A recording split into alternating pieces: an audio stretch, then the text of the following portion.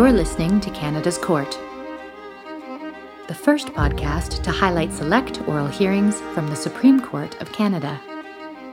Presented by the Criminal Lawyers Association and available on all major podcast platforms. Visit podcast.criminallawyers.ca for more information. Hi, listeners. I'm Melody Azadi, and I'm a criminal defense trial lawyer practicing in downtown Toronto. Here's the case summary of Jason William Cowan et al. Versus Her Majesty the Queen. Mr. Cowan was acquitted of armed robbery and having his face masked with intent to commit robbery. The Crown's theories at trial were that Mr. Cowan was the masked robber, and as such, he was guilty as a principal offender. Or that Mr. Cowan was guilty as a party to the offence because, by providing instruction to the men he named in his sworn statement on how to commit a robbery, he encouraged and or counseled them to commit that offence. The trial judge found that the Crown had failed to prove Mr. Cowan's guilt on the basis of either theory. A majority of the Court of Appeal allowed the Crown's appeal from the acquittal on the charge of armed robbery, set aside Mr. Cowan's acquittal, and ordered a new trial proceeding from the footing that the question to be determined is whether Mr. Cowan is guilty of robbery as a party on the basis of abetting or counselling.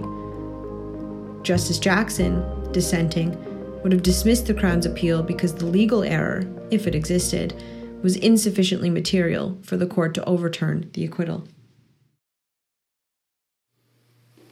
Good morning. Be seated. In the case of Jason William Cowan against Her Majesty the Queen and between Her Majesty the Queen and Jason William Cowan, for the appellant Jason William Cowan, Mr. Thomas Hines, and for the respondent, Her Majesty the Queen, Pouria Tabrizi Reardigan. Mr. Hines. Good morning, Chief Justice and Justices. Thank you. Broadly speaking, this proceeding revolves around the question who robbed the Regina subway on July 6th or 7th, 2016. What we know is that a masked man armed with a knife entered into the Subway restaurant and robbed the sole employee of cash. Mr. Cowan was tried on those charges in front of a Superior Court judge sitting alone and was acquitted of the robbery and of the offense of having his face masked with intent to avoid liability. The Crown appealed the acquittals, and in a split decision from the Saskatchewan Court of Appeal, Mr. Cowan now appeals to this court as of right on the basis of the dissent of Justice Jackson. So in my submission, the appeal as of right revolves around what are essentially differing interpretations of the trial judge's reasons by the majority judges and the dissenting judge at the Court of Appeal, and more specifically about whether the trial judge erred in law in his comments on the party liability section or his analysis there, and if the trial judge did commit an error in law, whether the error was material to his acquittal. And in these types of cases, context is fundamental. The trial judge's reasons are to be read as a whole and in the context of the evidence and arguments at trial. So what I'd propose to do today is take you through some of the context and the evidence to try and show why, in my submission, Justice Jackson at the Court of Appeal got it right in that she understood the trial judge's reasons. She understood what the trial judge was doing and dismissed the Crown's appeal from the acquittal. At trial, the Crown led a substantial amount of evidence of Mr. Cowan's guilt as the principal robber. They led evidence that the robber wore shoes that closely matched shoes that Mr. Cowan was later seen wearing by the police. Mr. Cowan spoke to the police, and in his statement to the police, he knew details of the offense, which the Crown suggested only the principal robber could have known. Mr. Cowan provided an alibi to the police, which the Crown then tendered evidence to show was fabricated. And further, the Crown led evidence in the form of Mr. Cowan's effectively ex-girlfriend, stating that Mr. Cowan had confessed to her that he committed the robbery. So in terms of assessing the evidence, the Crown went to great lengths to try and show that Mr. Cowan, in his statement to the police, was a liar, that Mr. Cowan's friend, who he purported to be with on the night in question, proved that Mr. Cowan had fabricated his alibi, and that it followed that Mr. Cowan's denial of the offenses just didn't ring true. But at the same time, the Crown advanced what it called its subsidiary argument, that being that if Mr. Cowan was not the principal robber, and if the trial judge accepted the clearly fabricated alibi, then the trial judge could seize on to other statements that Mr. Cowan made in his statement to the police, in which Mr. Cowan purported to say that he had counseled or told other people at his residence to commit the offense. And those other people that he told must have then gone on to commit the offense in some way.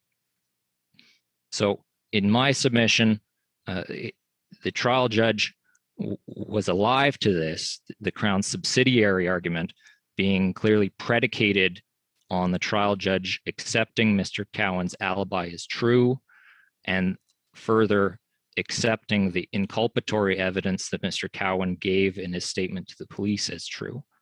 We've highlighted those portions of the Crown's submissions at tab 3 of our condensed book. And in short, the Crown was arguing two things, saying, first, we've proved that Mr. Cowan was a liar and that you should convict him as a principal. But if, the Crown goes on to the trial judge, if this proved liar is to be believed, then you should convict him anyways. And in my submission, the trial judge's reasons are responding to that and responding to the defense submissions about who the other individuals put forward as potential robbers could be.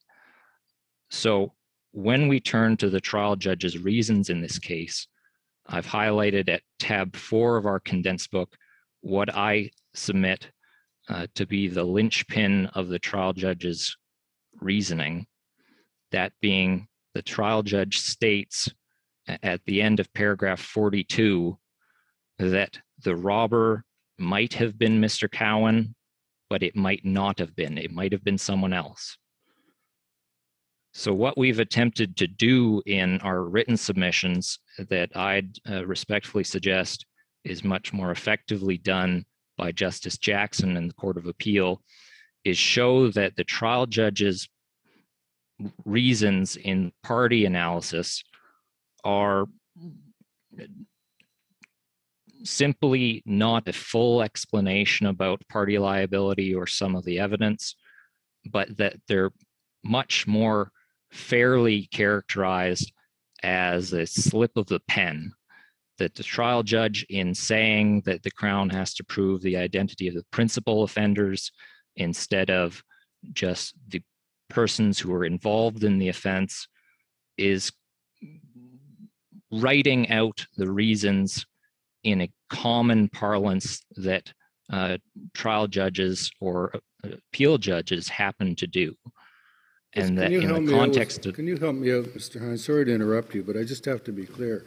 You just said that the trial judge, in respect of your client being the perpetrator, said he may have been, but I can't say for sure, right? How then does the trial judge ever, when he comes to parties, how can he ever be satisfied beyond a reasonable doubt that your client was a party when he has left the doubt in his own mind that he may have been the robber? It seems to me that his reasoning is skewed here. All he had to decide was whether Mr. Cowan played some role, beyond a reasonable doubt, in the robbery. Even if he couldn't finally decide, as long as he's satisfied beyond a reasonable doubt, you were either the robber or you were the a party. That's it, isn't it? Potentially.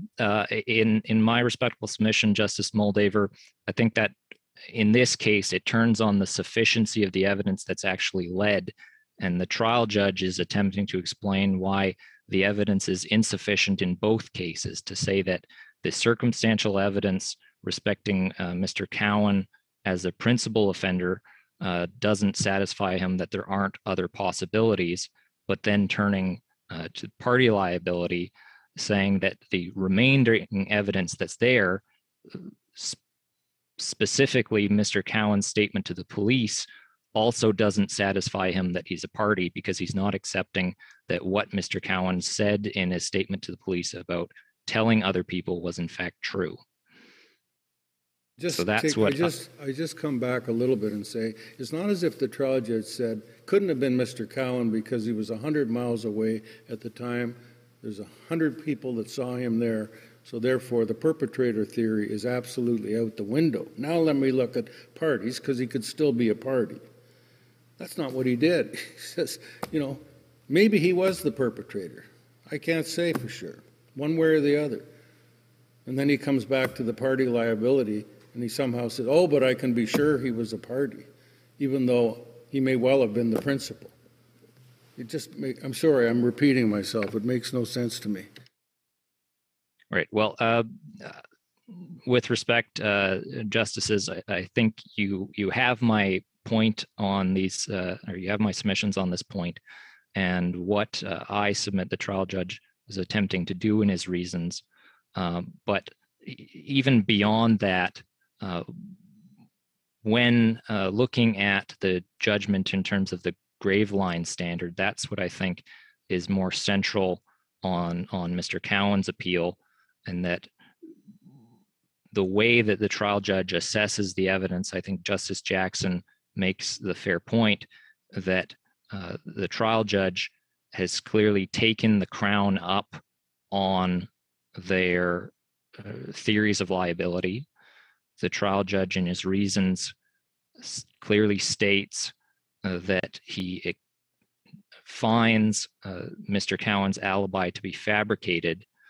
And so then the remainder of his comments, the trial judge makes at paragraph 47 of his reasons, show how he's assessing Mr. Cowan's credibility in his statement to the police, such that he can't then go on to rely on Mr. Cowan's statement to show that he's a party to the offense in some way.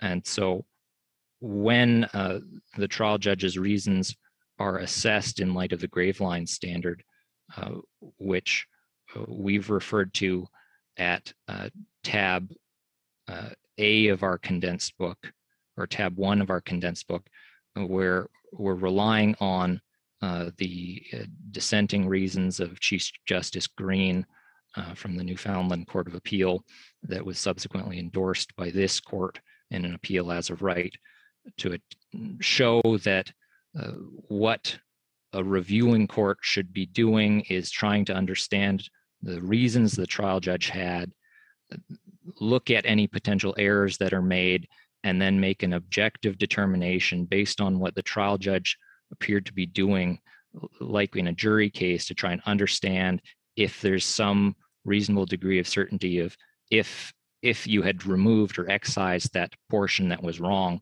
would anything have necessarily changed? And in our submission, in my submission, that Justice Jackson again got this issue right by reviewing the evidence in the case to show that the other individuals that Mr. Cowan speaks about clearly were not accepted by the trial judge as being involved in the robbery.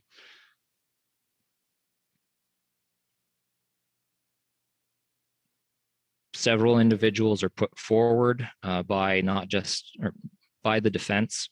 They include Tara Reagan, the ex-girlfriend. They include Mr. Tone.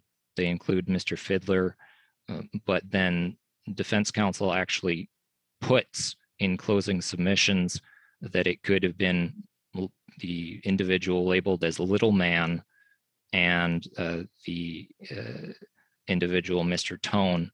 So when the trial judge is speaking to those two individuals being the ones who committed the robbery, and the way that the trial judge deals with, say, commenting that there's no evidence about Bradley Robinson, I think from those statements, we'd respectfully suggest that the trial judge is not prepared to draw the line that the majority of the Court of Appeal seems to suggest he's unable to do, that the Crown is really trying to ride two horses in this case, that the Crown, by leading Mr. Cowan's statement in the way that they did to show that he's both the principal robber and a party to the robbery, casted significant doubt in the way the trial judge looked at Mr. Cowan's statement. So Mr. Cowan might have been incredibly suspicious, but he clearly suffered from significant credibility problems so that the trial judge could not rely on the inculpatory evidence found in his statement to the police to sustain a conviction on the party liability analysis. Unless there are other questions, I think my submissions on the appeal as of right are going to be quite limited, because really I think, say, Justice Jackson does a great job in explaining why the appeal should have been dismissed, and we'd ask this court to endorse her reasons, her dissenting reasons, and allow the appeal as of right by Mr. Cowan and reinstate his acquittal. Excuse me, I have one quick question. Do you agree that if any one of the people who were there at the house on whatever it was, McDonald Street or whatever it was, committed the robbery, any one of them, then your client is a party? Because and let's just talk about the perpetrator, though, for a moment. Although the modus operandi is set out, one waits and one goes in. But, I mean, I think you would have to agree that it would defy coincidence beyond anybody's wildest imagination that if the person that did the robbery was not Mr. Cowan, somehow they were able to quote almost verbatim what it is that he is alleged, not alleged, he in his own statement says it, that here's what I told him and here's how to do it and here's what to say and so on. I mean, so my point is, if there was one person in that room that heard this and carried out the robbery according to the plan set out by your client with someone at the door and other people maybe driving, but what the wording would be, isn't that enough to find him to be a party? You don't have to determine who actually it was of that group, so long as there's one person from that group who acted on his instructions. Right, Justice Moldaver, but I do think it has to anchor on your ending comment there that they acted on his instructions.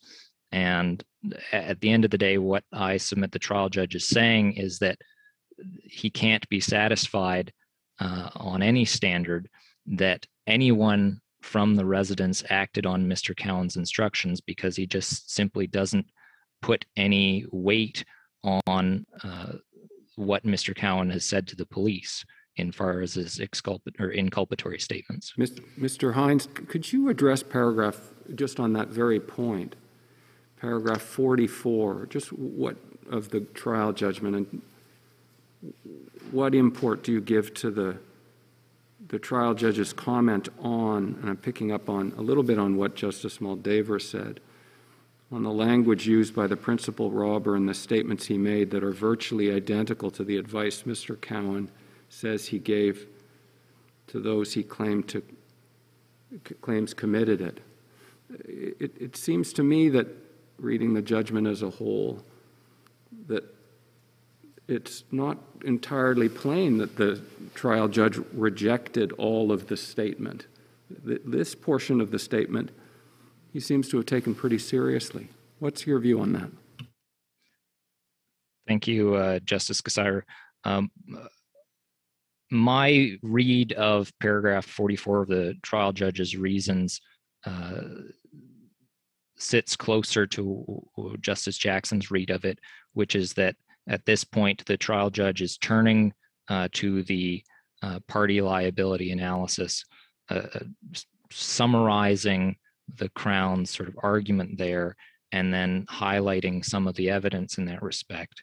Now, whether it's explicit findings of fact and accepting the evidence, I think if you go on to look at paragraph 45 of the trial judge's reasons, where the trial judge is saying, look, the problem with the Crown's position in this respect is, well, and so on. So I'd suggest that reading from paragraph 43, 44, 45, the trial judge isn't making explicit findings of fact, accepting Mr. Cowan's evidence, but summarizing the Crown's theory, and then goes on to deal with that theory. I suspect the Crown's going to say at 45, there's an instance of where the judge made the error in law, picked up by the majority of the Court of Appeal, pointing to the requirement that Tone and Littleman be shown to be the principals. But it doesn't speak to the fact that a portion of the statement was thought by the judge to be credible. Well, I think you read that then also in light of, if you go on to paragraph 46 of the trial judge's reasons, at that point you have the trial judge begin to actually comment on some other specifics of Mr. Cowan's statement, like at the end of paragraph 46 that Mr. Cowan appeared confused, no evidence exists respecting Bradley, and then on to paragraph 47, which I say is again one of the important paragraphs of the trial judge's reasons, where he says that he finds Mr. Cowan to be a person of unsavory character. His statement is full of inconsistencies and contradictions. His alibi is clearly fabricated. And so reading it in that sequence, I disagree with the assertion that the trial judge really placed any weight on anything that Mr. Cowan said in his statement to the police. Well, with respect, though, the trial judge went around the mulberry bush 10 times then on what could have been a one-line endorsement on this, which is just to say, I do not believe Mr. Cowan when he says that he instructed these people. End of game, over. He had no participation in this. Why is the trial judge going on and on and on? Who did the robbery? Who did this? When it would have been a simple, I reject that.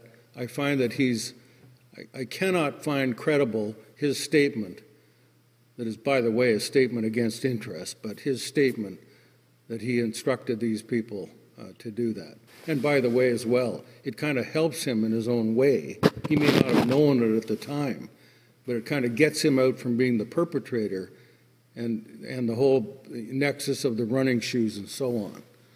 But my real question is, do you agree that if in fact you're right, the trial judge could have done a one-liner on this with a little bit of explanation as to why he doesn't believe a word this man says? Right. He certainly could have done that. That would have made my job a lot easier in this case. But in terms of the appellate standard of review and trying to understand the trial judge's reasoning, in my submission, the way that the trial judge deals with the party liability analysis, while it's not a one-liner, I respectfully submit that that's his point that he's trying to make. I mean, we're constantly told not to parse trial judges' reasons, aren't we? I mean, I'm reminded of this constantly by my colleagues when I'm in dissent and they're trying to sustain a conviction. It seems to me that that standard ought also to apply when the issue at stake is whether to uphold an acquittal. Thank you, Justice Brown. It does, and in fact, I think given the heavy burden that's on the Crown with respect to Crown appeals from acquittals of indictable offenses, that we could almost suggest to you that it's an even just as well, if not a more onerous standard to say that the acquittals are not lightly overturned. Appeal courts are trying to understand the trial judge's reasons, not parsing them for individual errors in where things come out, because the trial judge is trying to speak to the parties in a judge sitting alone case to try and say, here's the conclusion that I come to. You've tried to use this statement in two different ways, and as a result of it, I find reasonable doubt in both of your theories because of the way that you've presented the evidence in this case and the way that you've framed Mr. Cowan's statement that had clear impacts on how the trial judge assessed the evidence.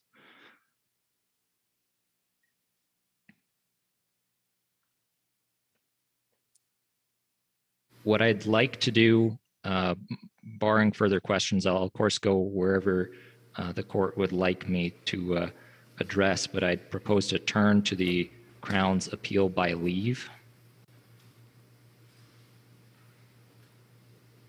And in this case, what we're asking is if this court dismisses Mr. Cowan's appeal as of right, that we're asking the court to also dismiss the Crown's appeal by leave.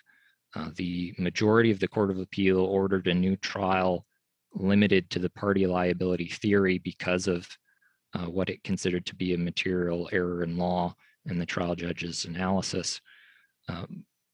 When doing so, they didn't explicitly state why they were ordering a limited new trial, other than to say, given that we've dismissed the Crown's arguments with respect to the principal theory, that the new trial will proceed from the footing as if Mr. Cowan is guilty as a party. And in our submission, I think it's agreed that the power for the Court of Appeal to do that and make that limiting order came from Section 686 sub 8 of the Criminal Code. And in my submission, it was an appropriate exercise of that Criminal Code power. And I'll take you through the different steps as to why that was the case. Starting... Sir Hines, can you explain your view about the Crown argument and the use of the case of the Queen against McKay? Because you say that it's not relevant to this case, but I would like to know why it is not relevant to this case. It's not so much that it's not relevant, Justice Cote, but I think it's factually distinguishable because it involves a jury. In my view, the McKay case doesn't stand for the broad proposition that when there's a single count offense and there's a material error that you have to send it all back. But in terms of getting to what I will say is the main issue in this case and whether justice required a limited new trial, that I'll get into how it evokes principles of prejudice and fairness that weren't resolved in the McKay case or could not have been resolved in the McKay case because it was a jury trial. And so I'm relying on sort of fairness principles that underlie issue estoppel. And when looking at the issues in this case, framed as starting issue number one, was Mr. Cowan proved to be the principal robber? That's an issue that's conclusively resolved in his favor, where the McKay case, given that it was a jury, given that there was a trial and appeal proceedings that all predated the Mahalingan case and the Punko case out of this court, that McKay is not a bar to ordering a limited new trial in the right circumstances, which I say that this was. Okay. So in terms of going through the steps of a Section 686 sub 8 analysis, This court recently had the opportunity to summarize those in the RV decision just from earlier this year.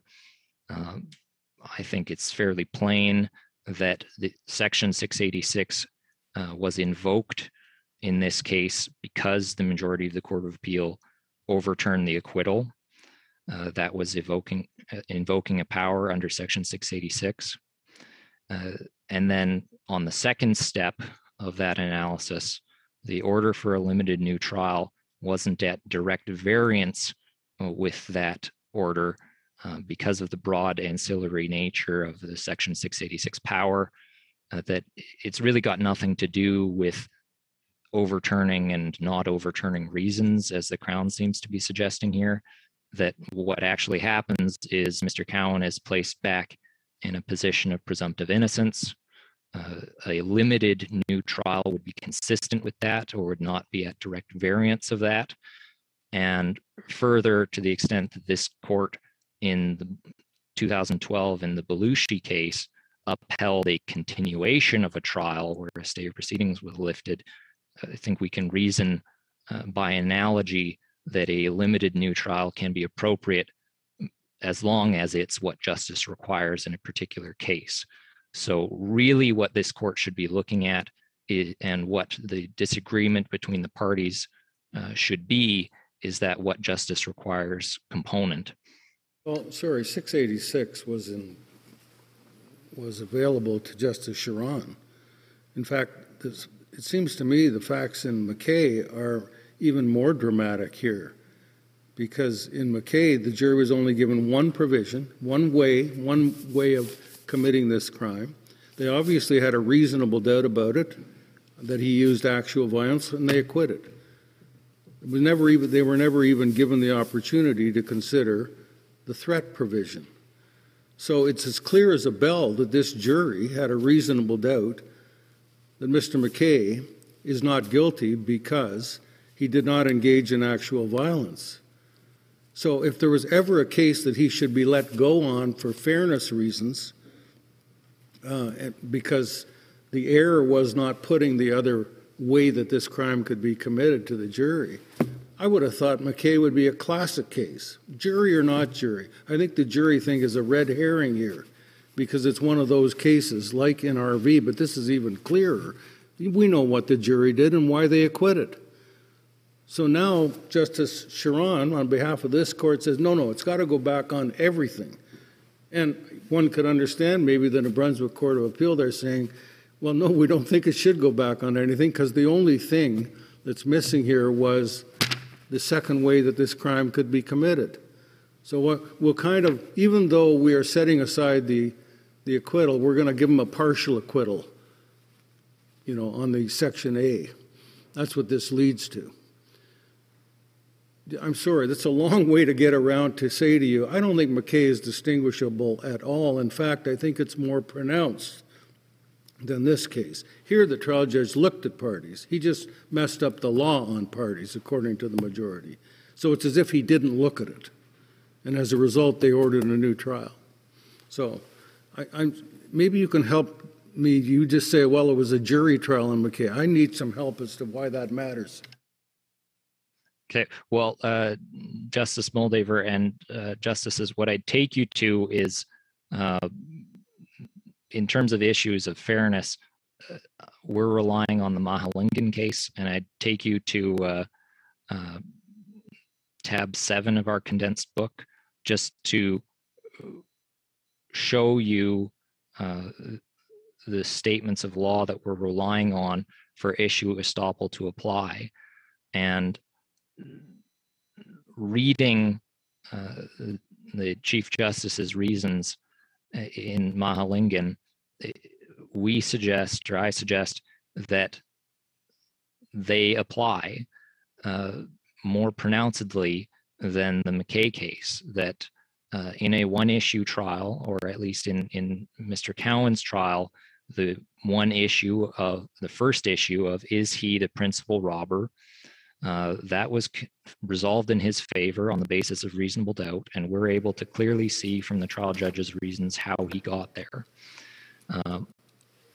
Whether say at paragraph 24 of Mahalingam, there's a more complex multi-issue trial, or reading into Punko whether a jury is involved, that may not be the case. But looking at Mahalingam, we say those statements apply, that the trial judge assessed Mr. Cowan's liability as the principal robber, made a clear finding of fact on the basis of reasonable doubt that Mr. Cowan was not the robber, because he had a reasonable doubt about that. And so when the Court of Appeal is ordering a new trial, they could effectively say, look, it would be unfair to send Mr. Cowan back for a new trial on this theory of liability that had been conclusively resolved in his favor. To the extent that the McKay case is short, it involves just a few paragraphs as to why the new trial should be a broad new trial. I don't read them as being necessarily inconsistent, given that Justice Sharon doesn't speak about Section 686 sub 8. But in this case, I think we can take from this court's jurisprudence from after McKay to say that issue estoppel as a principle of fairness to the parties can apply, just like in the RV case, where this court indicated that one of the reasons for instituting a stay of proceedings was to preempt an abusive process application at a new trial. So Mahalingam establishes that issue estoppel can apply, but then there's the question of whether it should apply here, because in Mahalingam, Chief Justice McLaughlin explained that there is a certain procedure to follow when you raise the issue of estoppel, and that raises the question of whether the majority at the Court of Appeal handled this particularly well, and whether it is proper to say without submissions and without following that procedure that the Chief Justice described, that they're limiting the retrial and they give no reasons. So there's the issue of whether they can do this, and we have your submission on that point, but there's also the issue of whether they did it in the correct way here, and I'd like to know your views on that. Right. Justice Brown, on that point, I'd say there's no unfairness to the Crown in this circumstance, because they were able to put forward on appeal the arguments about Mr. Cowan as a principal, and deciding those arguments from the bench and dismissing the Crown's arguments in that respect meant that the Crown's case against Mr. Cowan as a principal came to a conclusion. That there should have been further submissions about what a new trial should have looked like, I think doesn't go beyond the scope of, say, what an appeal court can do in terms of MEAN and the procedure, the steps set out in Mahalingam, that the Court of Appeal was entertaining two different arguments from the Crown about different reasons to overturn Mr. Cowan's acquittal, that they had those submissions, decided against the Crown on the first issue, the principal liability issue, and so then could say, well, if we're resolving this on the basis of party liability, we're going to order a new trial, but that new trial is going to be limited for this purpose. I think that's not an error in this case. Would it be open for your client on the new trial to take the stand or call people on his behalf, or both, to get up there and say, yeah, you know what, I was the actual robber. First trial judge got this wrong. I was the actual robber, and he's got two other people that would confirm this somehow. And the trial judge, the new trier of fact, says, you know what, I have a reasonable doubt, about this. I mean, I'm satisfied you were the robber based on what you've told me, or at least I have a doubt in my mind that you may have been the robber, and as a result, I'm going to acquit you on this because we've been told we can't look at the party. We can only look at the parties.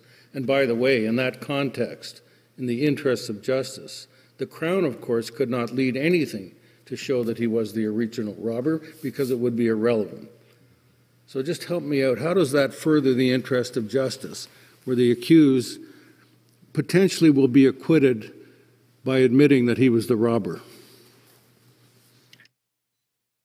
On that point, I agree the evidence at the new trial could well be different.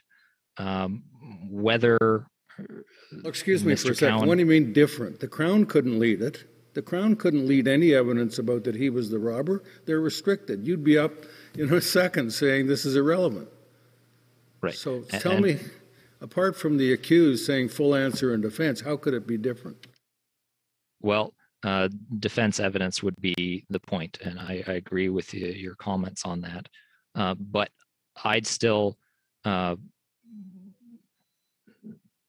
suggest that that would be a dangerous road to take, given that the Crown could advance effectively a new theory in that case to say Mr. Cowan is guilty as an aider to the party by being the principal.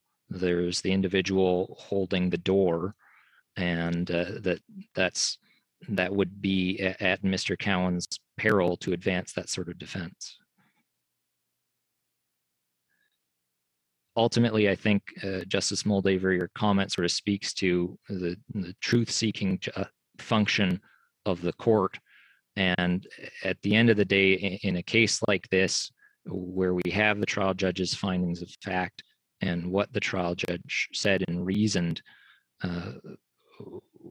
we agree with the majorities of the Court of Appeals decision to limit the order to a new trial, because that would be consistent with the fact that the Crown's appeal of the acquittal on the principal liability was dismissed, that it would respect the finality of the trial judge's acquittal on the basis of principal liability and his reasonable doubt there, and that those circumstances shouldn't be set aside because of something that happened with respect to the trial judge's analysis on party liability. Mr. Hines, can I go back to your image at the beginning of your pleading about the Crown advancing a two-horse theory here?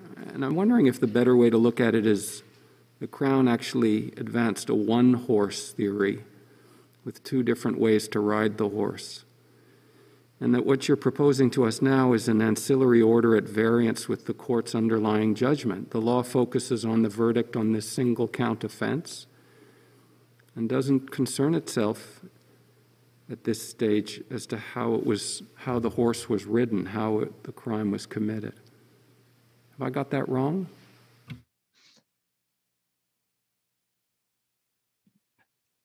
I wouldn't agree with you on that point, Justice Cassirer.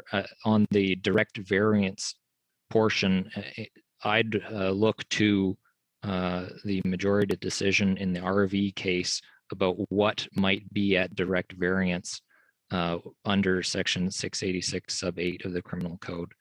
And that direct variance in this case, like in the RV case, would be setting aside an acquittal and ordering a new trial. But like in the Belushi case, where the new trial is a continuation of that trial, that a limited new trial is not at direct variance with the underlying judgment there. So I don't think it's it's an issue on the second step of the Section 686 analysis. It's really whether there's agreement or not with whether the limited new trial was what justice required in this case or not. Can I ask you a question, sir? Just to go back to Mahalingam case, paragraph 24, we refer to a one-issue trial.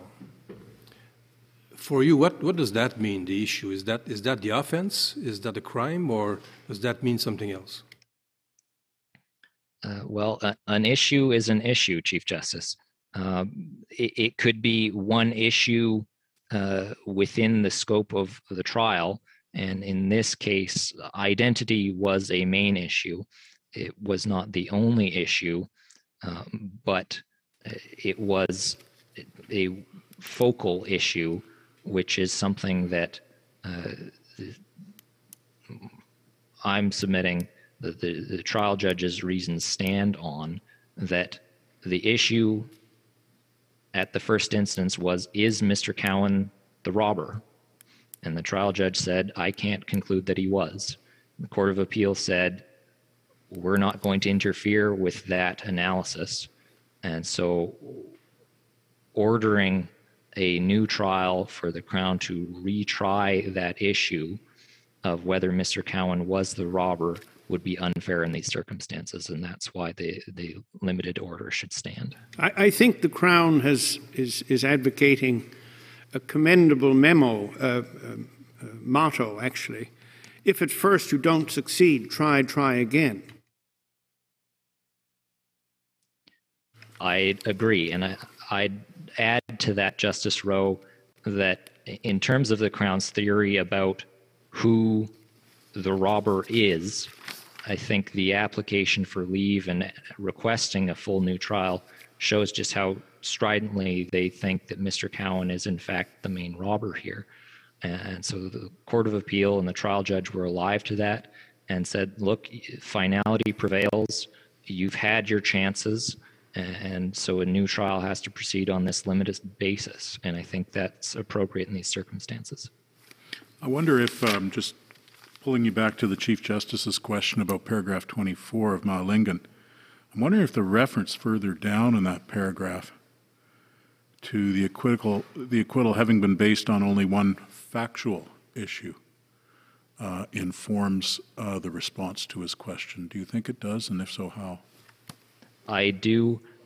If you could, Justice Brown, even go on to paragraph 25 of Mahalingam, where you can see it may not be clear that the relevant issue was resolved in the accused's favor on the first trial. That issue being Mr. Cowan's liability as the principal robber was conclusively established. We can see that from the trial judge's reasons that he clearly pronounced he had a reasonable doubt about whether Mr. Cowan was the robber, and that on the basis of reasonable doubt and the way that Mahalingam says courts can interpret reasonable doubt as conclusive findings of fact, that means that the trial judge has conclusively found as a fact that Mr. Cowan was not the robber. And indeed, if you go to the conclusion of paragraph 26, that kind of, it may seal the deal on that point. If the issue was decided in the earlier proceeding, but the Crown is not seeking to use the evidence to contradict the factual finding on that issue at the previous trial. Right. I agree with that. So, Justices, if I could, in conclusion, just summarize my submissions on both appeals. We're asking this court to endorse the dissenting reasons of Justice Jackson and allow Mr. Cowan's appeal. But if the court does not do that, then we're asking the court to dismiss the Crown's appeal by leave and leave the limiting order for the new trial in place. Thank you. Thank you. The court will take its morning break, 15 minutes. La court, la cour. Thank you. Be seated. Mr. Reardon. Mr. Chief Justice, and may it please the court. In R.N. Thatcher, this court found that where there is evidence the crime was committed on behalf of an accused person's behalf, was committed on an accused person's behalf, the accused person may be found guilty for being a party to that offense, even if the identity of other participants is unknown, and even if the precise role played by each participant is uncertain. In the case of Mr. Cowan, the trial judge entered an acquittal because the actual perpetrator could not be identified with certainty. The decision was incorrect, contrary to this court's decision in Thatcher, and Mr. Cowan's appeal as of right should be dismissed. Now, many of the arguments advanced by Mr. Cowan, and indeed many of the reasons offered by the dissenting opinion, center on the trial judge's specific use of terminology. Did the trial judge really mean principal offender when he said principal offender, or the trial judge's choice of prime candidates for the robbery, Matthew Tone and Littleman? And we agree with Justice Moldaver's earlier remark that if anybody from the group was involved, that was the critical issue, not these particular people.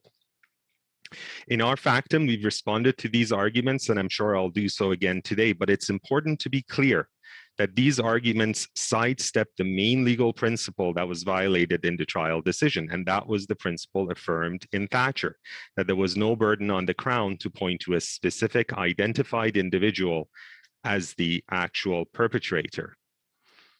Now, it's simply not the case that the trial judge was dissatisfied as to whether there was a connection between Mr. Cowan's advice and the crime.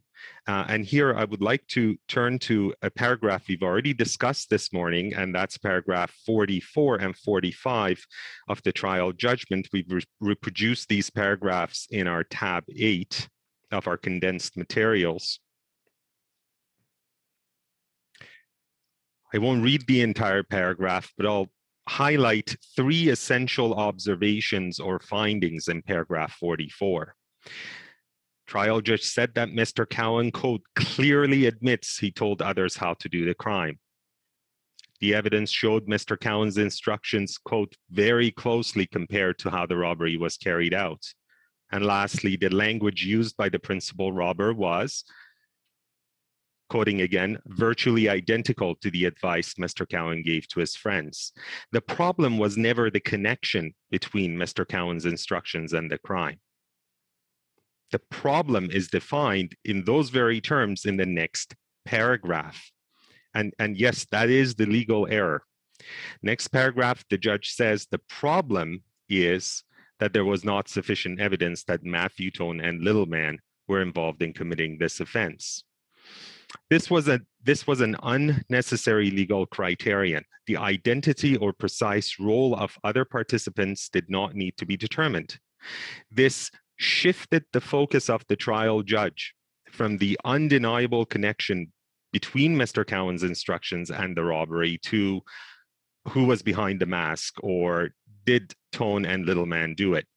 And this derailed the proper course of the legal analysis that really started in paragraph 44 and directly resulted in the acquittal. The verdict would not necessarily have been the same if this error had not occurred or if the trial judge had not been sidetracked in this way. Now, the connection was never a realistic issue in this trial. I mean, paragraph 44 is written in strong language, but the judge could have gone a lot further. The specific knowledge of Mr. Cowan was incredible. I mean, he knew the robbers, for instance, had dropped the butcher knife as they were running away. And of course, the knife was recovered by the canine unit just around the corner. He witnessed a coin dispenser that was stolen from the Subway restaurant right after the robbery. The timing is important here.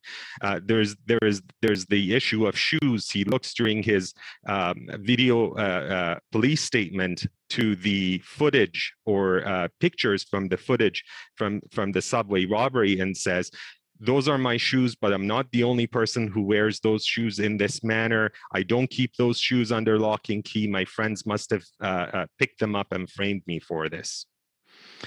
The connection was undeniable.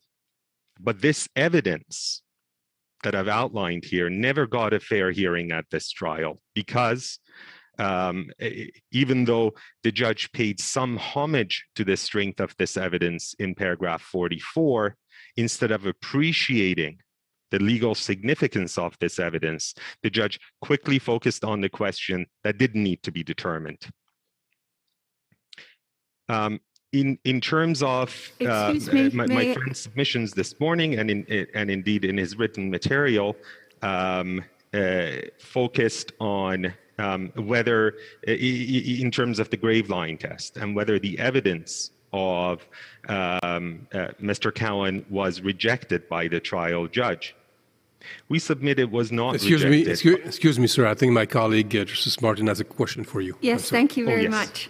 I have something that I'd like you to comment on. The trial judge arguably, and you do argue it, made an error in terms of referring to Mr. Tone and Littleman, requiring them to be a principal. And then in paragraph 45, the trial judge also talks about them being persons involved in committing this robbery. All right? So to me, there's a little bit of, we know that it would be an error to just look at them as principals, but where I'd like to sort of ask you to give me some assistance is, let's assume then that it is an error of law, but the question is, was that an error of law that was made here on on these reasons? And as I go through it, and as I'm going, let's say that when we look at the entire record, even if that error was made, is it a serious error when we look at saying there's 4 people that Mr. Cowan says are involved? Other than his statement, there's very little other evidence that would connect them. So you said that we would have to prove that one of the group acted as someone who did the robbery, regardless of whether they were principals or parties. Do you remember saying that? And I guess what I'm saying here is, at the end of the day, the trial judge seems to say, I can't accept Mr. Cowan's evidence. And what other evidence is there that would allow us to say that there is a significant error here on this record in terms of proving one member of the group, as you say, was at all involved in this robbery? That's my question. Yes, there are many parts to that question. I'll hopefully address some of the main points raised. One of the issues is, yes, in paragraph 45, a more general language is used. But in paragraphs 48 and 49, which we have to read, again, the entire trial decision in its context, the more specific language is used, and pretty strong language. In 48, the trial judge says Matthew Tone and Littleman were involved as principals in the commission of this offense. And Matthew Tone, again, 49, Matthew Tone and Littleman who participated as principals in the commission of this offense. The judge isn't simply picking a catch-all firm. It appears pretty clear here that he is choosing his terms very carefully.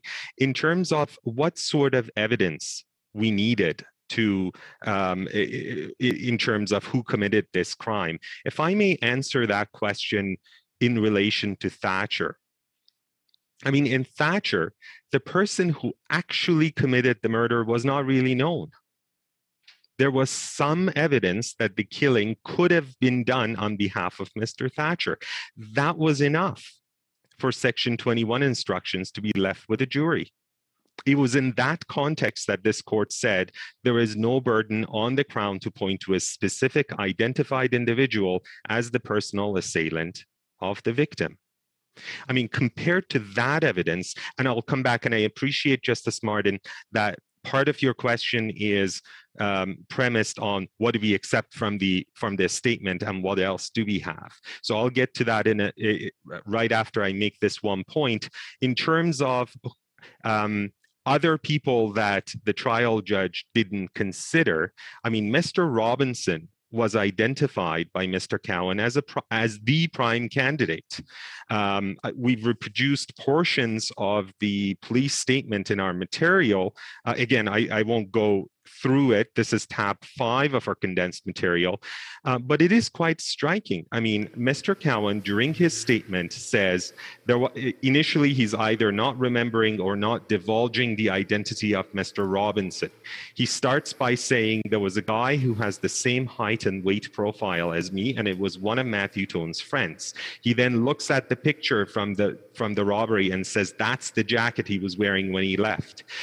He goes on Mr. Tone's Facebook. He's using the officer's cell phone to access Facebook, goes on Matthew Tone's Facebook, goes through his friends and identifies Bradley Robinson and tells the officer, this is the guy. When he gets back to the house, when Mr. Cowan does, he says Mr. Robinson was there and grabbing his share of money. He identifies Mr. Robinson as being part of the audience to whom Mr. Cowan gave instructions. And he ends the statement by clearly saying, the guy at the door is Little Man, the other guy is Bradley, Dustin and Matthew Tone are in the car. Compared to Thatcher, where we didn't even have a suspect, we have a storehouse of information available here. We have a suspect identified by Mr. Cowan. We have Mr. Cowan's instructions that he admits he gave to this man. And we have the trial judge finding that the crime was committed just as Mr. Cowan instructed it should. There was no burden on the Crown to prove Mr. Robinson's existence. Now, in terms of the foundation for the evidence, and where is the Crown getting its evidence from? Yes, our position is that the statement of Mr. Cowan was not rejected by the trial judge for 3 essential reasons. First, as the majority judges point out in this decision at the Court of Appeal, the judge never said he completely rejected the evidence. Second reason is that the trial judge relied on this statement to say Mr. Cowan's instructions matched the crime.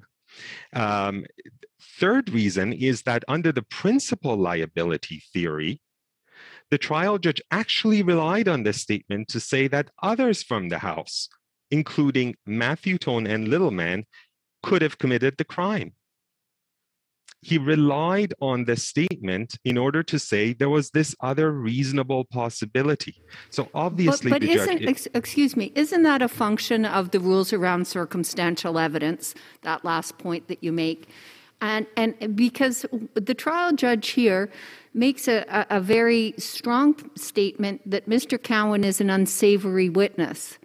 While I understand that what Mr. Cowan has said may qualify as an admission against interest on the party liability side, nevertheless, it has to be accepted and relied upon for it to have any probative value. And I guess once you discount someone as an unsavory witness, and there's alternative explanations for numbers 1 to 3 here, what would we be left with about proving that one of those 4 people in the group actually participated in the robbery? We would be left with, again, I mean, there's certain aspects of the statement that I think we can reliably say that the judge is relying on. Or at the very least, we've got a set of narrative by Mr. Cowan describing this particular offense being committed. Again, I went through the details in terms of the butcher knife being left behind and so forth. And then we've got another body of evidence coming from Mr. Patel, coming from the Subway restaurant footage that says these two match very closely. I appreciate that the first statement on the principal liability theory rules of circumstantial evidence apply, but at least it was enough to give rise to a reasonable possibility that the judge was prepared to accept, and that was the alternative that he identified, that Matthew Tone or Littleman could have done it. And as we have argued, that itself was a legal error. I mean, under Section 21(1), the judge couldn't have said, well, I have a reasonable doubt that Mr. Cowan committed in this way because Matthew Tone or Littleman could have done it, so it quits Mr. Cowan on that basis, but then has a reasonable doubt on another way he could have committed the offense. We agree with Justice Moldaver. All that was required was for the trial judge to say, I can't really determine how he did it. He either did it this way or that way. That is the entire purpose behind Section 21(1).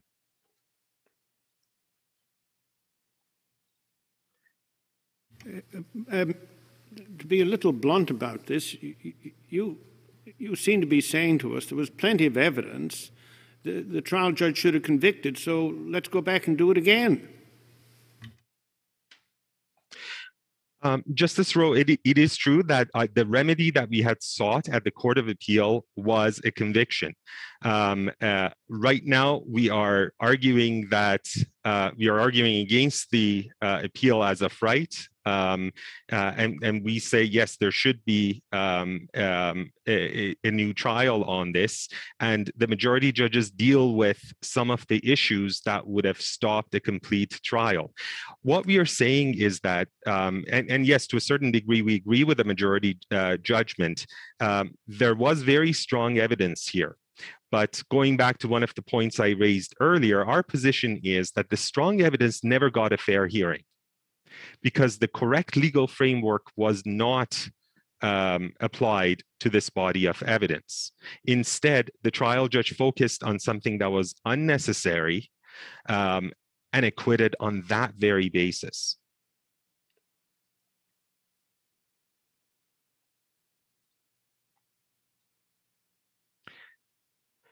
Those are all the comments that I have to make with regards to the appeal as of right. In terms of the appeal by leave, unless there are any questions, of course, from the panel. Go ahead, please. Thank you. The majority judges of the Court of Appeal reviewed the trial judgment under two different headings: principal liability analysis and party liability analysis.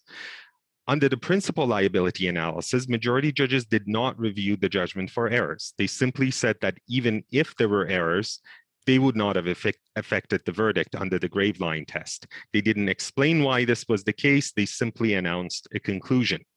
When they ultimately ordered a new trial, they restricted it to party liability only. Again, they didn't refer to any legal principles or statutory provisions that justified doing so. This was in error. It treated modes of committing an offense as if they were discrete offenses in themselves, or as if they were distinct verdicts in themselves that could be severed and set aside. This was contrary to this court's decision in McKay, which we submit is dispositive of this issue.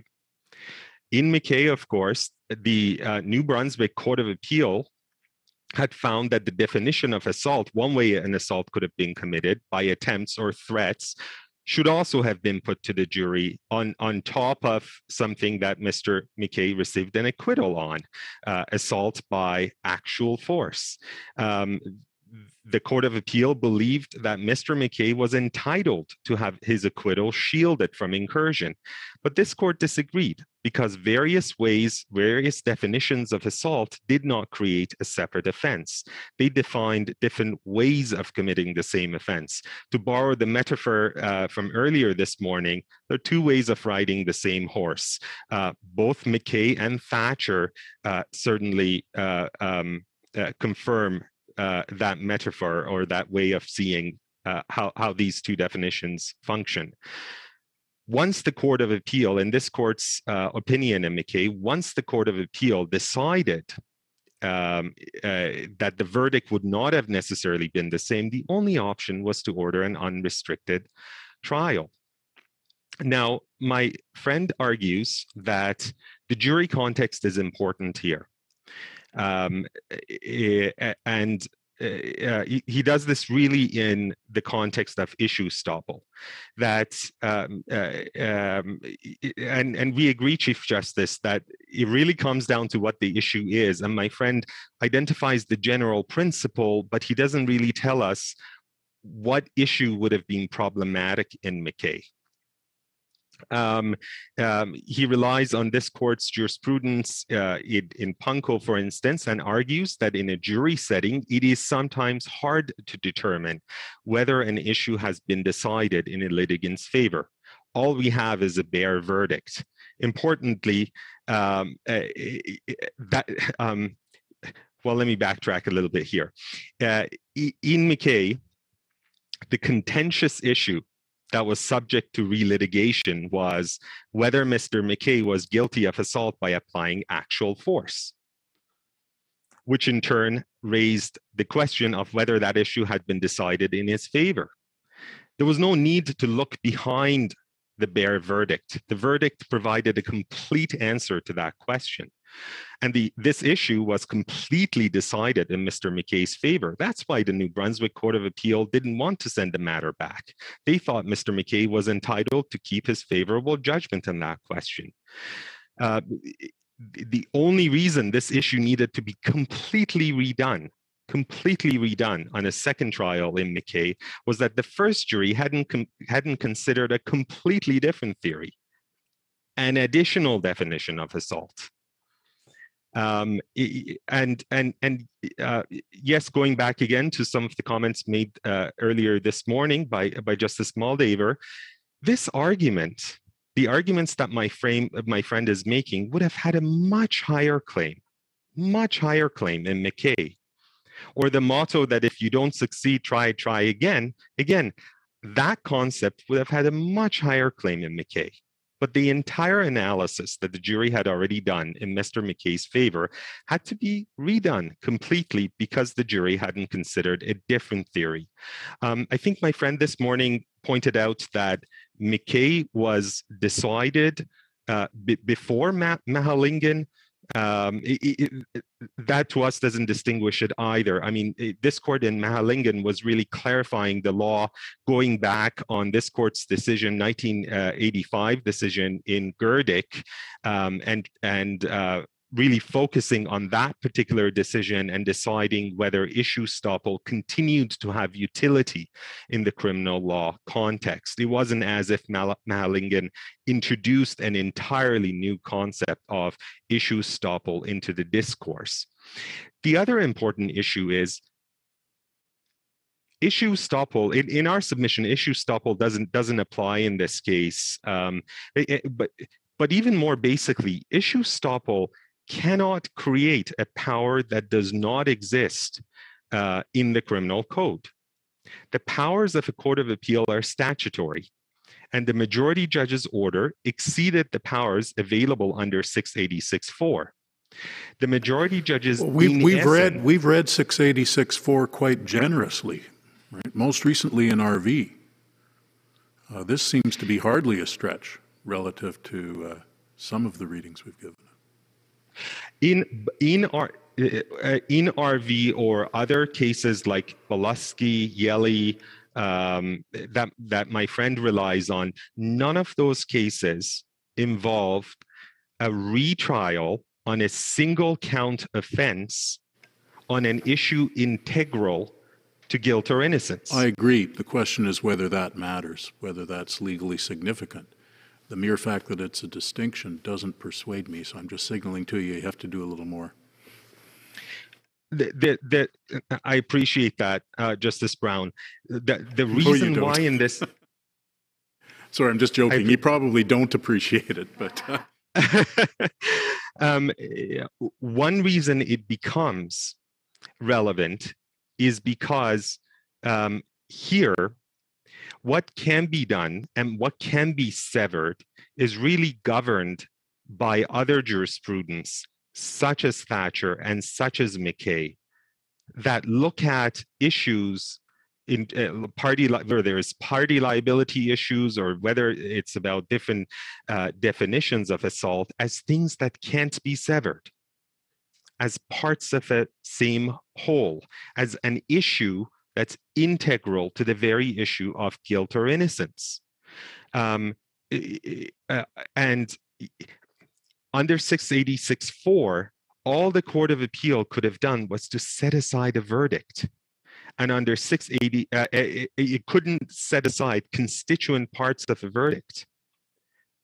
And that is what my friend is really arguing can be done here, that we can sever or bifurcate an integral issue to guilt or innocence, and then have the matter sent back for retrial as if it was a subsidiary error correction mechanism as opposed to a new trial. And 686.4 is very clear that what the Court of Appeal can do is to order a new trial. I guess your point to Justice Brown is that in RV, we made it clear that an ancillary order can't be in variance with the main order. The main order here is that this trial effectively was a nullity. The acquittal has to be set aside. And I know of no authority in this country that says, but we're going to give you a partial acquittal because one of the ways the offenses could be committed was found in your favor. I've never heard of that. In fact, if you could help me out, is there any authority that says on a retrial that that is kind of the two proceedings we need to even engage this issue estoppel? I mean, I guess I'm asking you, because I look at the issue estoppel cases, from what I've seen, there's always two separate proceedings. Mahalingam is a classic example. The two separate proceedings. And I don't know. I think Plunkett was the same. And, you know, I've never heard of this where you have a retrial being considered a separate and distinct proceeding when the court orders a new trial. In fact, I just don't see it as being that. But yeah. Well, I may be able to help out on that one in framing the following question. While Barton involved two separate offenses, murder and manslaughter, we basically said that the accused was not to be placed in jeopardy again on one theory of criminal liability, but was to be placed in jeopardy again on a different theory of criminal liability. I understand that there are two different charges. It just seems to me that there's an underlying principle here that was implicit in Barton and that you're calling upon us to ignore now. If I may answer Justice Rowe's question before I forget it, and then I'll come back to Justice Moldaver's question. I must admit, Justice Rowe, I'm not familiar with that particular issue in that case, but I'm going to answer it on the basis that the new trial was murder manslaughter. Actually, that fact pattern is also presented in one of the cases that we cited, and that was the case of Drukin. If it's murder or manslaughter, what we are dealing with is a separate included offense as opposed to something that is integral to guilt or innocence. That to us distinguishes the two. And the Court of Appeal in Drukin made that point very clear and actually talked about one of the cases that had to do with the two routes of murder and manslaughter and distinguished it on exactly that basis. Let me help you out. Let me help you out as one of the authors of Barton, or the author of Barton. If, in fact, in Barton, the trial judge had directed the jury on the murder charge that you can only convict of murder if you find there was an intent to kill, and doesn't leave to the jury intent to cause bodily harm that you know is likely to cause death. And the jury acquits him. They acquit Barton completely. Okay? That would have to go back for a new trial because the jury did not have the tools it needed to properly decide the murder case. There are two different ways to commit murder. The elements of murder, it's just one charge, though. And that's exactly the situation in here and exactly the situation in McKay. So these are very different situations, it seems to me. And if he'd been acquitted of murder and convicted of manslaughter in Barton, and that same error had been made, where the jury had not been told about intent to cause bodily harm that you know is likely to cause death, it still would have had to go back on a murder, I would suggest. We agree, Justice Moldaver. And going back to your original point in terms of whether there are any cases available where this has actually happened, or whether issue estoppel has operated in this way, we haven't been able to find any, but I can certainly answer some of the questions that my friend has provided. Yes, in Ponko, for instance, we were dealing with two separate proceedings. There was a federal proceeding and there was a provincial proceeding. And in the provincial proceeding, a very discrete issue was at play, whether Hells Angels was a criminal organization. And that issue, arguably in that case, arguable from the standpoint of the litigants, also played out in the federal charges. We're not dealing with two separate proceedings here. We're talking about the same proceeding. And one way of framing this issue is that under Mahalingam, for issue estoppel to operate, the estoppel creating decision needs to be final. Here, the estoppel creating decision, that would be the Saskatchewan Court of Queen's bench trial decision, was not final because it was under appeal. What could the Court of Appeal do? The Court of Appeal could set aside the verdict and order a new trial. It did not have the power of picking and choosing, essentially, what sections of the analysis it agreed with and what section it didn't. The other cases that my friend has cited, Bolusky, for instance, involved a post-conviction charter remedy. Guilt had already been established. There was a stay based on Section 7. It was a completely separate issue. It wasn't an integral issue central to guilt or innocence. This really is an interesting doctrinal question of the nature of stare decisis. Each of these decisions, you've said, has a factual difference, and therefore none of them are relevant. That's one view of stare decisis. It's sort of what I call the pigeonhole view. The other one is that cases are decided on the basis of underlying principles, and that a careful reading of the cases discloses the underlying principles, which then are drawn upon to deal with subsequent cases. You're doing a very good job of describing all of these cases in the pigeonhole method. I'm not so sure you're cutting as much ice on the underlying principle approach. If our position is that the factual differences that I've highlighted are indicative or edifying about the underlying principle. And the underlying principle that all these cases show, and there's, of course, as I mentioned, there is the absence of cases where different factual scenarios have led to different results. I mean, a good example is McKay. But I would say that all the facts of these cases show an underlying principle that we can't divide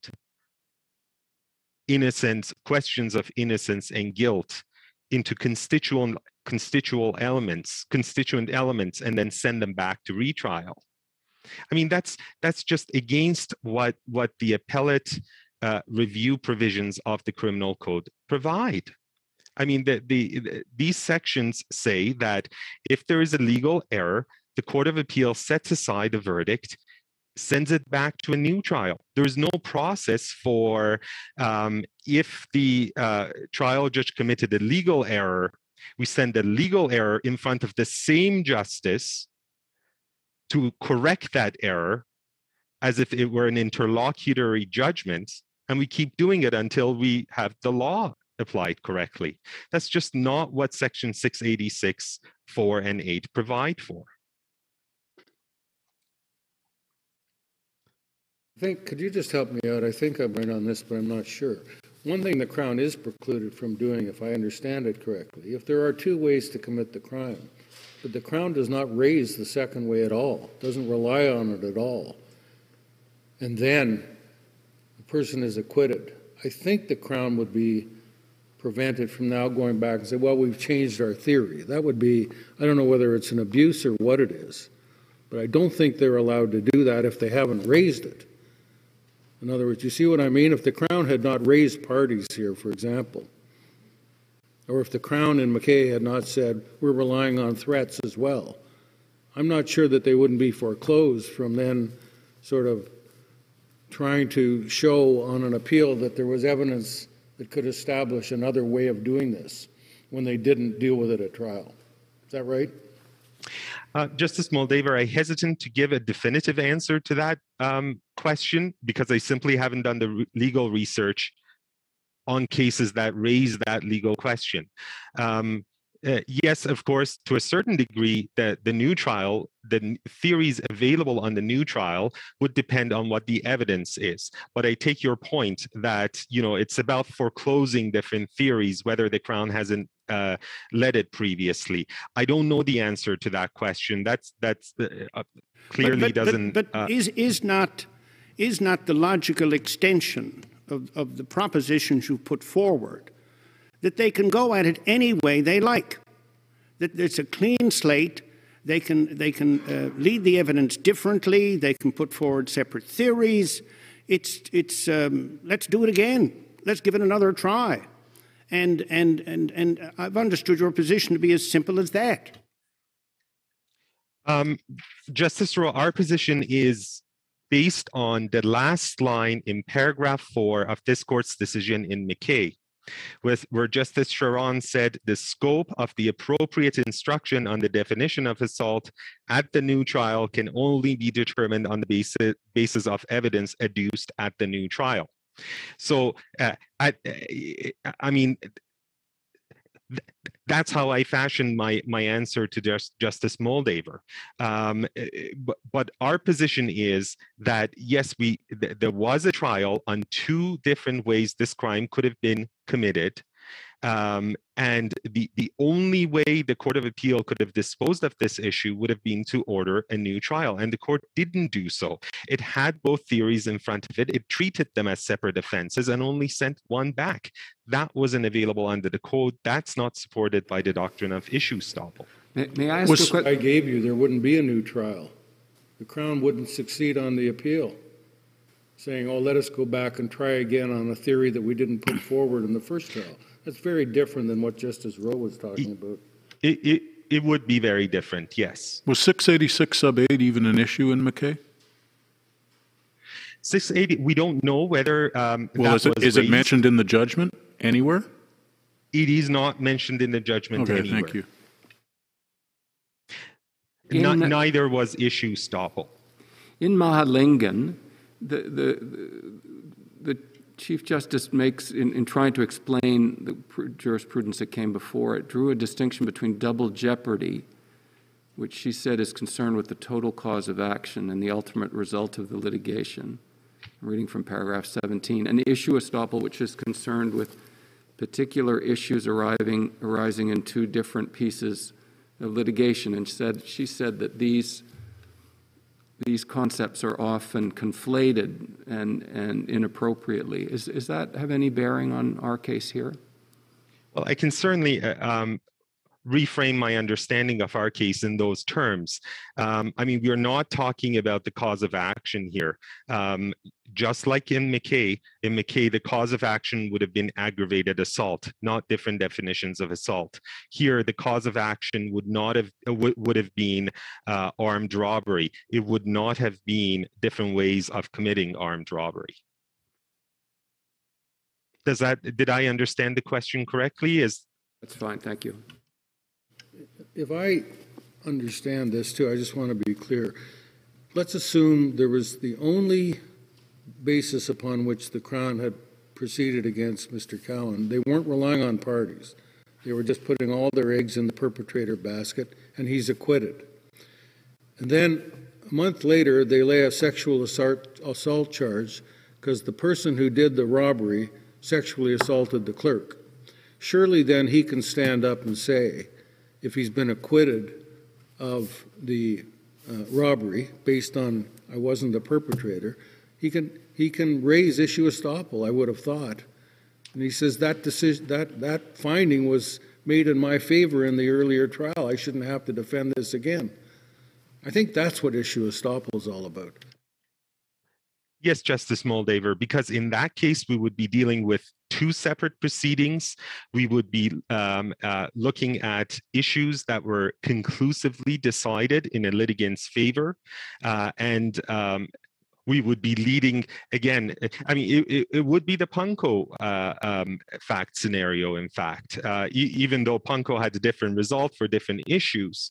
But yes, it would be a separate proceeding where the same issue would come up and the issue would be arguably decided conclusively in the litigant's favor.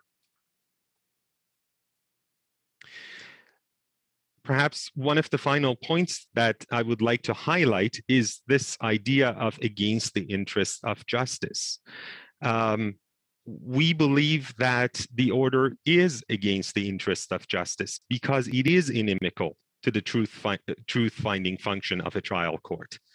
The order reduced the second trial into a subsidiary proceedings, as I said before, designed to correct the first trial judge's errors. That's not a function of a trial court. The purpose of a trial court is to decide culpability of an offense on the evidence produced. And again, it was mentioned earlier, but given this limiting order at the new trial, the judge will be forced to acquit, even though the evidence strongly supports principle, even if the evidence will end up strongly supporting principal liability theory, but not so much party liability theory. So in our view, the order is most certainly against the interests of justice. Thank you. Question, excuse me, may I go back to yes. the question I asked? I just want to make sure that I understand exactly what you're saying. At paragraph 60 of your factum, you say the Crown did not have to map out the roles of other individuals as a precondition to proving the appellant's guilt. I accept that as a proposition of law and as an argument. But are you also saying that the Crown did not have to establish that one of the persons referred to by Mr. Cowan in his statement participated in any way in that robbery? Because you raised Thatcher to me, and it's confused me a little bit. Do you accept the proposition put forward by the defense that there had to be, the Crown has to have established that one person in the group of named individuals by Mr. Cowan participated, whether as principal or as party, in the robbery? I think, Justice Martin, what Thatcher does is that it gets us away from what we may call a reductionist view of things in this way. I mean, what needs to happen is a connection. If Thatcher on a policy level stands for anything, it stands for the proposition that Section 21(1) was designed to stop guilty parties from going free, even though we have strong evidence of encouragement advice. We have a strong basis to think that the crime was very much connected to that encouragement and advice, but we can't determine who actually did it because the person is wearing a mask. Again, if Thatcher stands for anything, it's that proposition, because in Thatcher, we didn't even have a suspect. So no, I don't think the identity of a particular person, and that is the clear ratio of Thatcher, the identity of the particular person can remain unknown, and a person can be found guilty of being a party to the offense. Doesn't have to establish that one of the 4 people named by Mr. Cowan actually participated in the robbery. I think we can, the way we get to, so I would say that establishing the identity of one of the people would be an indicia of a connection between being a party, giving advice, giving encouragement, and the crime happening. But we don't have to point to a particular individual and say, beyond the reasonable doubt, that person out of that group was the person who did this robbery. So yes, if we can establish that one person did it, yes, that's wonderful. Then the case is very easily established. But the requirement is a requirement of connection, not necessarily of identity. What's interesting to me, it seems, is that on Justice Martin's concept, if Mr. Cowan told somebody there how to do this, and they went out and used that information and guided someone else, a complete third party, this is how you do the robbery, go do it. I would have thought party liability would still apply, even though no one from that group actually committed the robbery. But that's getting very theoretical.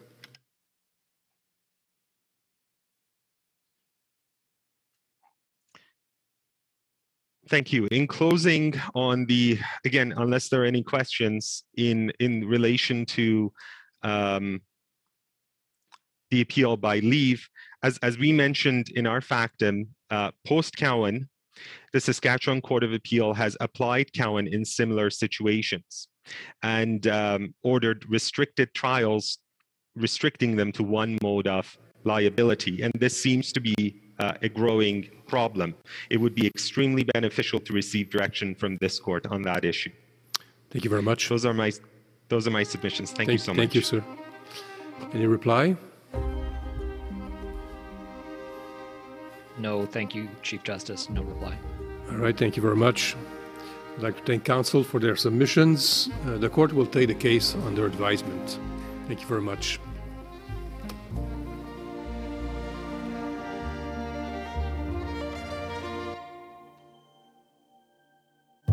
Thanks for listening to Canada's Court, presented by the Criminal Lawyers Association.